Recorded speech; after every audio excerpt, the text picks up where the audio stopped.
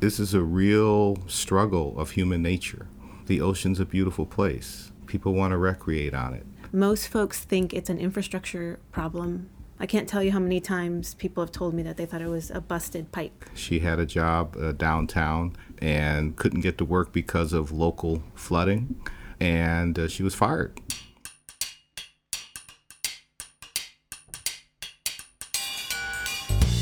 That was a sneak peek at today's interview featuring scientist Nicole Hernandez Hammer and journalist Derrick Jackson. Welcome to the Got Science podcast.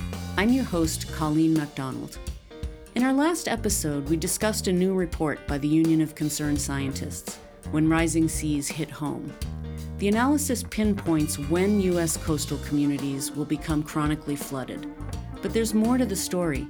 In today's episode, we take a look at the impacts on the ground and how communities are adapting to rising seas.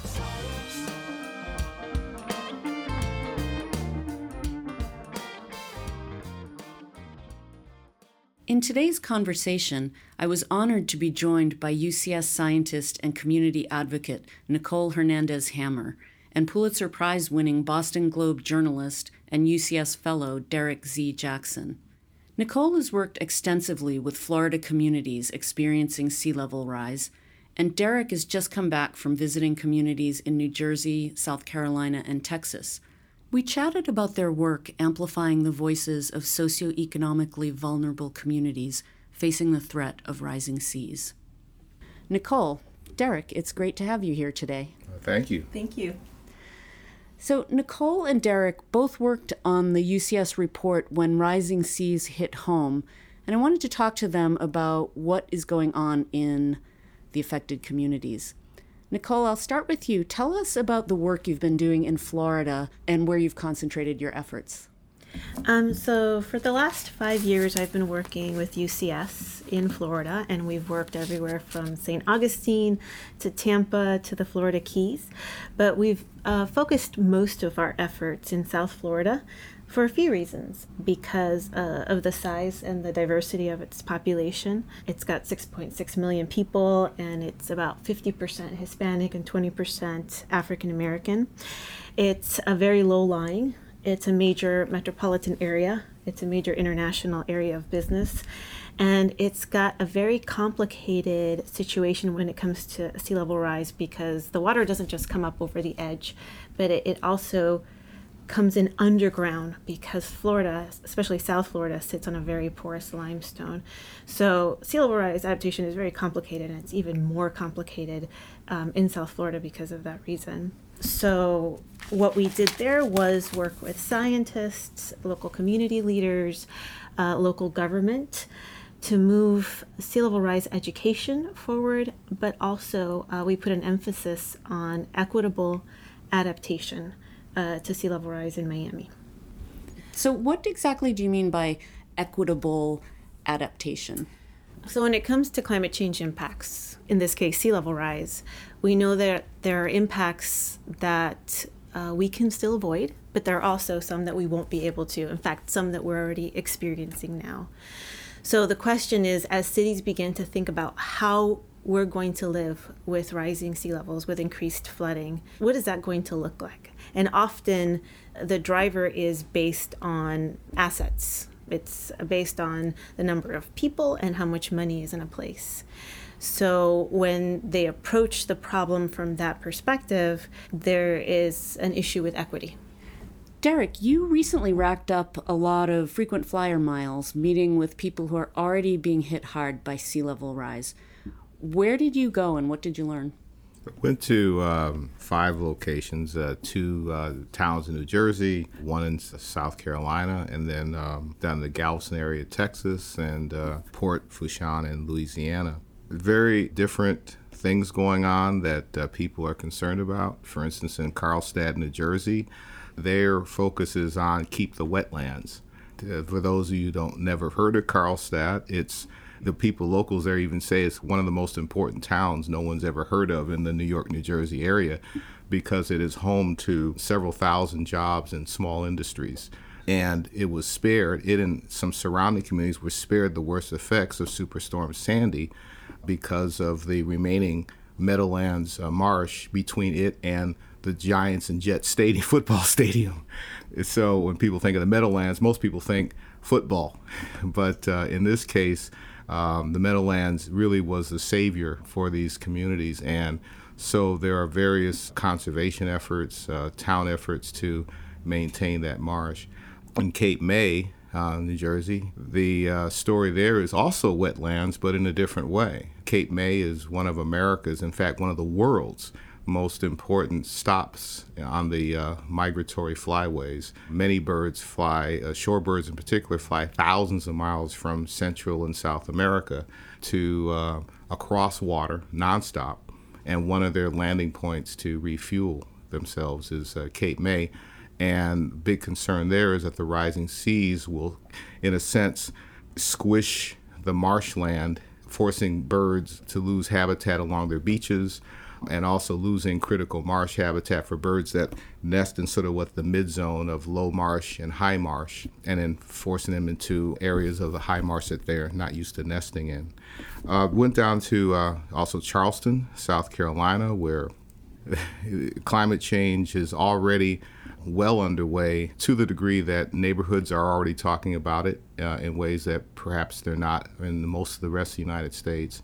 The projections, some of which UCS has done, have them going from currently about 38, between 30 and 40, what they call sunny tide days, where the tide alone and the sea level rise combined means on the sunniest days of the year, they still have areas of local flooding. And that number is projected to go from 30 to 40 right now to as many as 180 over the next half century. So there's a lot of talk about what to do there. In Galveston, Texas, the Galveston Port Bolivar, which was devastated by Hurricane Ike, I went there to see what they're thinking about, and there's a kind of a solution. The simple cliff note of that is they're thinking about walls and barriers, and they're also building their houses higher and higher.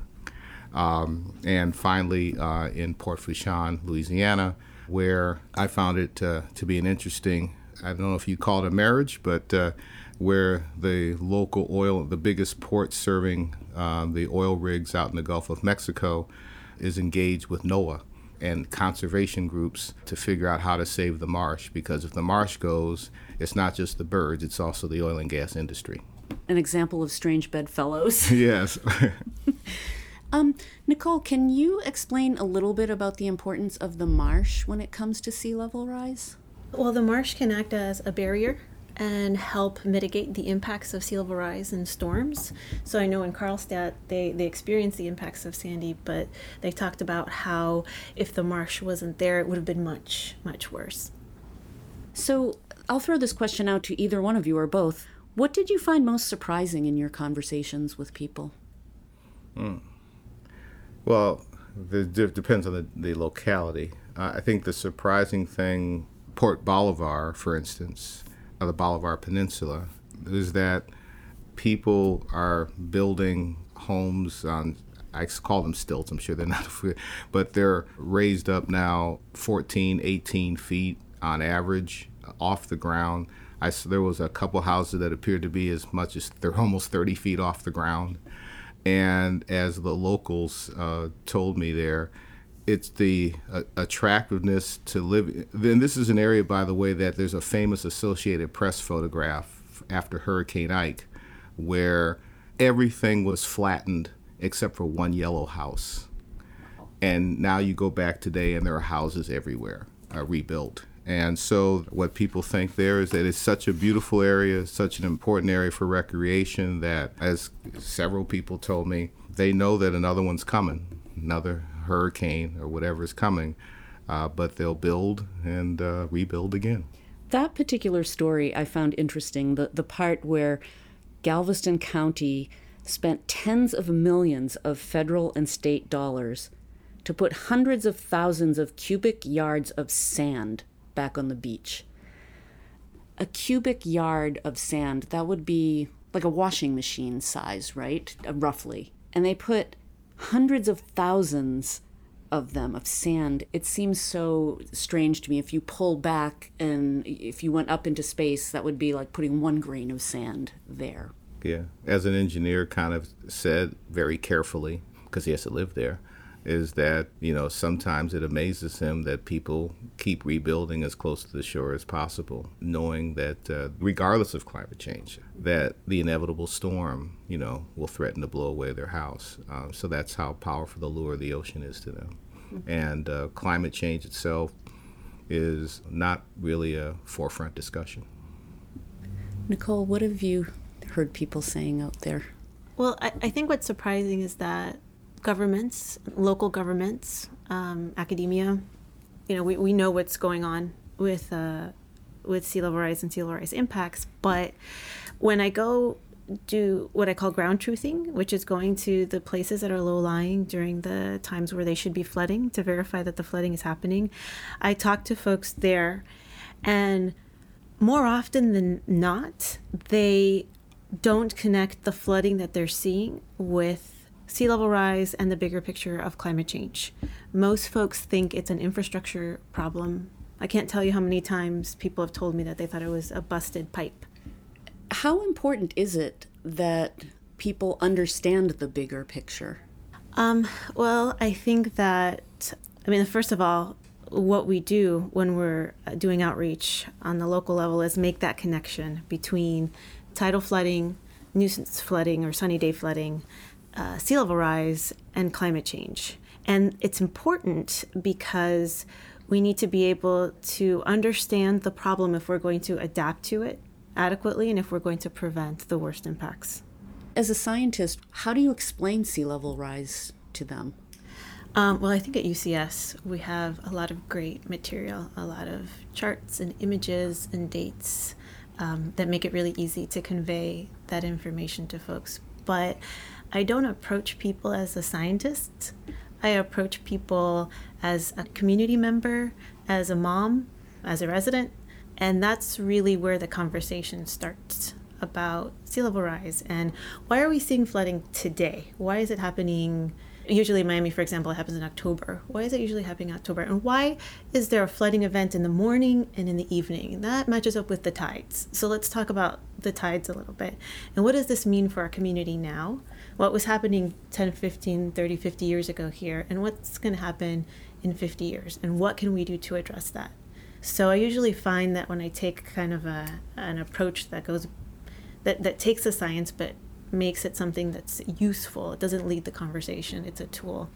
Yeah, I think that just to follow up on what Nicole is saying, one of the things I found particularly in the South, going into these South Carolina, Louisiana, and Texas, all being red states, in several spots, people are doing things about climate change and anticipating sea level rise and just don't call it climate change.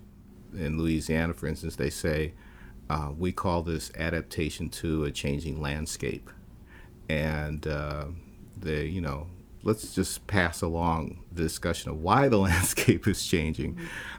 In fact, I was told repeatedly that this goes back, the avoidance of the term climate change. Even NOAA doesn't use the term climate change when talking with the local populace because for some reason back during the Al Gore days and Inconvenient Truth, however Gore said it, it rubbed people the wrong way. So he remains individually a scapegoat for why the term climate change itself remains a toxic and radioactive term.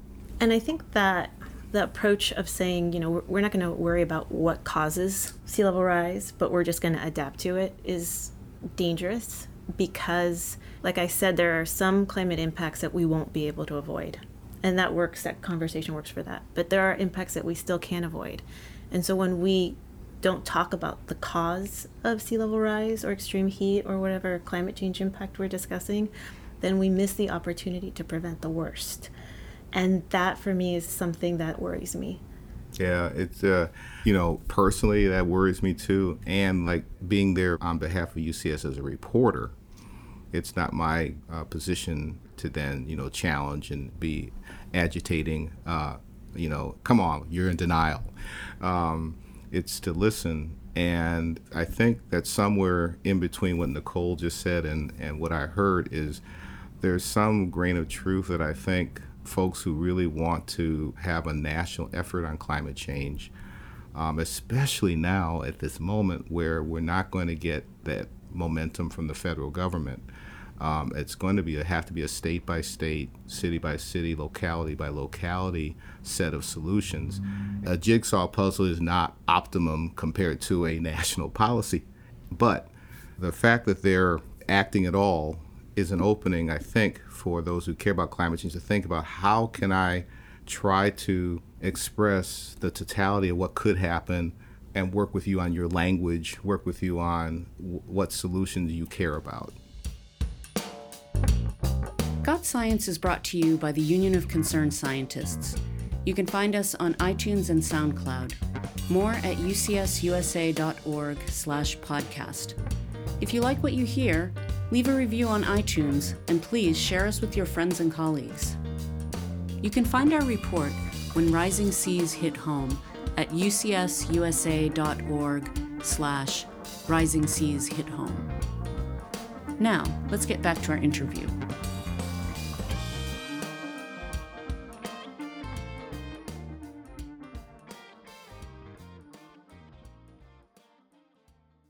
I want to pivot to some of the impacts that were outlined in the case studies, because when I think of impacts, you think of a house getting flooded, people losing their possessions, having to spend a lot of money fixing their houses. But there are other impacts. And Derrick, tell me the story of Fouché Shepard, who you met in South Carolina. Yeah. Well, I think Fouché Shepard is a symbol of something that people are getting pretty annoyed about, not just in Charleston, but they're annoyed at it in Boulevard Peninsula, where there's a particular piece of road that is like barely above the water's edge. Transportation. So Fouché Shepard is locally a well-known storyteller and activist, education activist, and she couldn't get to work. She had a job downtown and couldn't get to work because of local flooding, and she was fired. And that's the story she told me. And she called into her supervisor, and the supervisor was able to get to work. She lived in a different part of town that wasn't affected. And she said, well, I got to work. Why can't you? And whatever Fouché said obviously was not effective. and she's concerned that she's African American, and she's concerned that as cities come to, quote, solutions to deal with rising seas, will those applications be equitable along the lines of race and class? And she says, can't prove it, but she felt like that she was sort of a victim of being in the wrong neighborhood at the wrong time.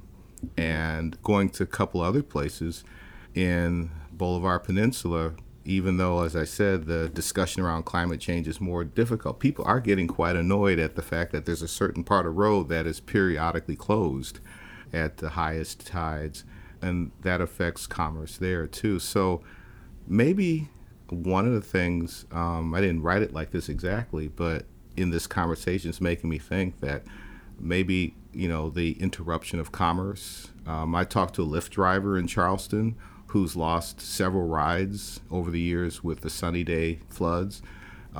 Someone calls him, he gets blocked by a flooded road, he loses the ride. So perhaps the simple thing of people losing wages might spur some action. You can see in the interviews two distinct tactics for dealing with sea level rise: put up a wall to hold it back, or work with nature to lessen the worst effects. How's that playing out on the ground?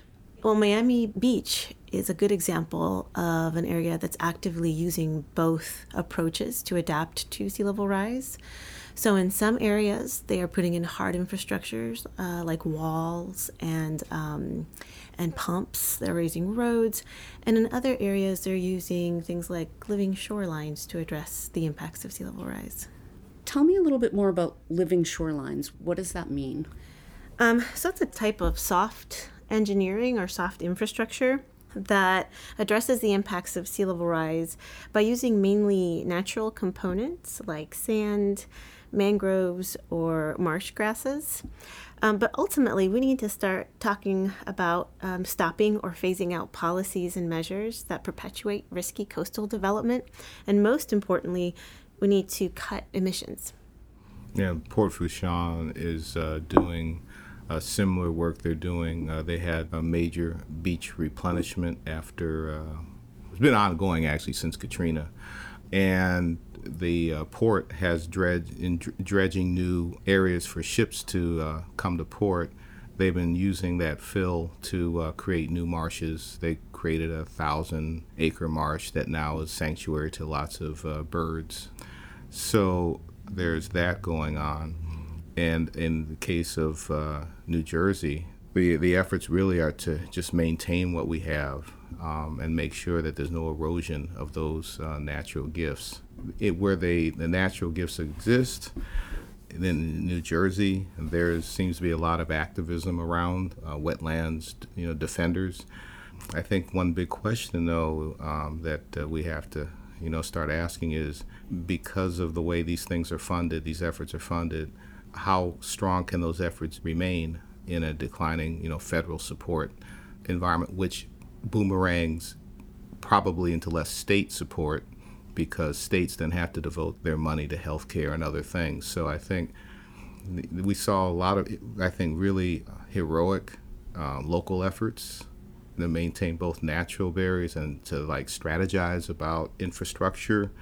And it's all a huge question mark. As the mayor of Beaufort, South Carolina, told me, there's no way a town of his, which is only 13,500, even though many people have heard of Beaufort as a very historic and one of the cutest towns in America, the tax base and the income of the populace, there's no way in the world Beaufort can prepare for sea level rise by itself. Yeah, they just can't afford it.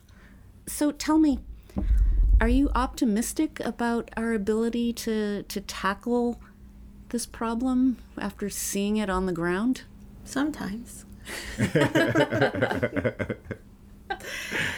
I think, when I heard that we pulled out of the Paris Climate Agreement, that was a moment where I felt like, are we going to be able to deal with climate change and to prevent the worst? And I felt like, maybe we weren't. And then when I see what folks are doing on the local level, and I see how folks have come together in, for example, the We Are Still In petition or the bipartisan climate caucus, then I am hopeful. And I think that, there are places that are not going to be inhabitable. There are places where folks are already leaving. That's a reality that we're living with now, and we're going to see more of. And there are some places that are going to find ways to become resilient, whether they're large metropolitan areas that have lots of money and could put in hard and natural infrastructure, or small towns that are very creative and have a resilient spirit that can find ways around living with sea level rise, or living creatively with sea level rise. And I think in the long term, my hope is that the initiatives that are happening on local levels, at the state levels, will be enough to help move us towards the goal of the Paris Agreement, regardless of whether or not the federal government is going to move that forward. It does feel like there's momentum building. Yeah, there certainly is. Derrick, how about you? One reason I'm optimistic, outside of obvious pessimism about the federal government at this moment, is I've been around for UCS and the Boston Globe, going to various cities where there now is kind of a race to be the most renewable city, in America in different ways. San Diego, for instance, has pledged to go for a goal of 100% renewable energy in a certain set of years. Other cities, because of that, are following suit. And we've had, progressive state targets, including Massachusetts, when Governor Patrick put the Commonwealth of Massachusetts on track for major reductions in CO2 emissions. So I think as it relates to rising seas, that's part of the way of getting there, is to dealing with the cause as best as states can. So when you have strong local leadership, and by the way, the mayor of San Diego is a Republican, And here in Massachusetts, Governor Baker, also a Republican, has maintained the state's drive for offshore wind, for instance. So what I hear you saying is we need some sort of a reality television contest for which city can do this the fastest and in the best way. Well, actually, that, to some degree, that's happening with as far as the renewable energy goals. The mayor of Washington, D.C., D.C. now is on at least on paper, aggressive track to expand solar energy to everyday residents. So mayors in particular seem to be picking up on this, and they want their city, to be the most renewable and, energy efficient and so forth. So there's a lot of hope for momentum coming up from the, bottom up in that way. Well, thank you both. Thank you. And now it's time for Sidelining Science with Shreya Durvasula. What does science have to do with teen pregnancy? A lot, actually. Many evidence-based programs successfully help teenagers avoid becoming parents before they're ready. And there are many healthcare professionals, youth-centered organizations, social workers, and researchers who are working to identify programs and services that will work best for the teenagers in their communities. In 2015, the Department of Health and Human Services under President Obama awarded grants to 81 such institutions. These grants were intended to serve about 1 million young people over 5 years, with a special focus on high-risk communities, such as Native American teenagers, low-income youth, and kids in foster care. In 2017, President Trump's administration said nope and discontinued that funding. All $213.6 million of it. Every single institution working on teen pregnancy prevention programs will be unfunded by next summer, just halfway through their multi-year research projects. The data they've collected, unusable, wasted. With no funding to analyze it, there can be no scientifically valid findings, and no conclusive recommendations for teen pregnancy prevention tailored to specific communities. While we're on the science of teenage sex and pregnancy, allow me to mention an approach to reproductive education that has been scientifically proven to not work. Abstinence only. In study after study, young people who received abstinence-focused sex ed still have sex and are less likely to use contraception. Coincidentally, President Trump filled the Department of Health and Human Services with appointees who think teenagers should get more abstinence-focused sex ed, which may be why these funding cuts were made. If that's true, it means they've defunded programs that work in service of ideas that don't. And that is just plain sidelining science. Well, that's it for this episode of Got Science. Thanks to scientist Nicole Hernandez Hammer and journalist Derrick Jackson. Our correspondent is Shreya Durvasula. Engineering and music by Brian Middleton. Research and writing by Pamela Worth. Our executive producer is Rich Hayes, and I'm your host, Colleen MacDonald. If you'd like to hear more episodes of Got Science, go to ucsusa.org/podcast. Even easier, you can pick us up on iTunes and share us far and wide. Thanks, and see you next time.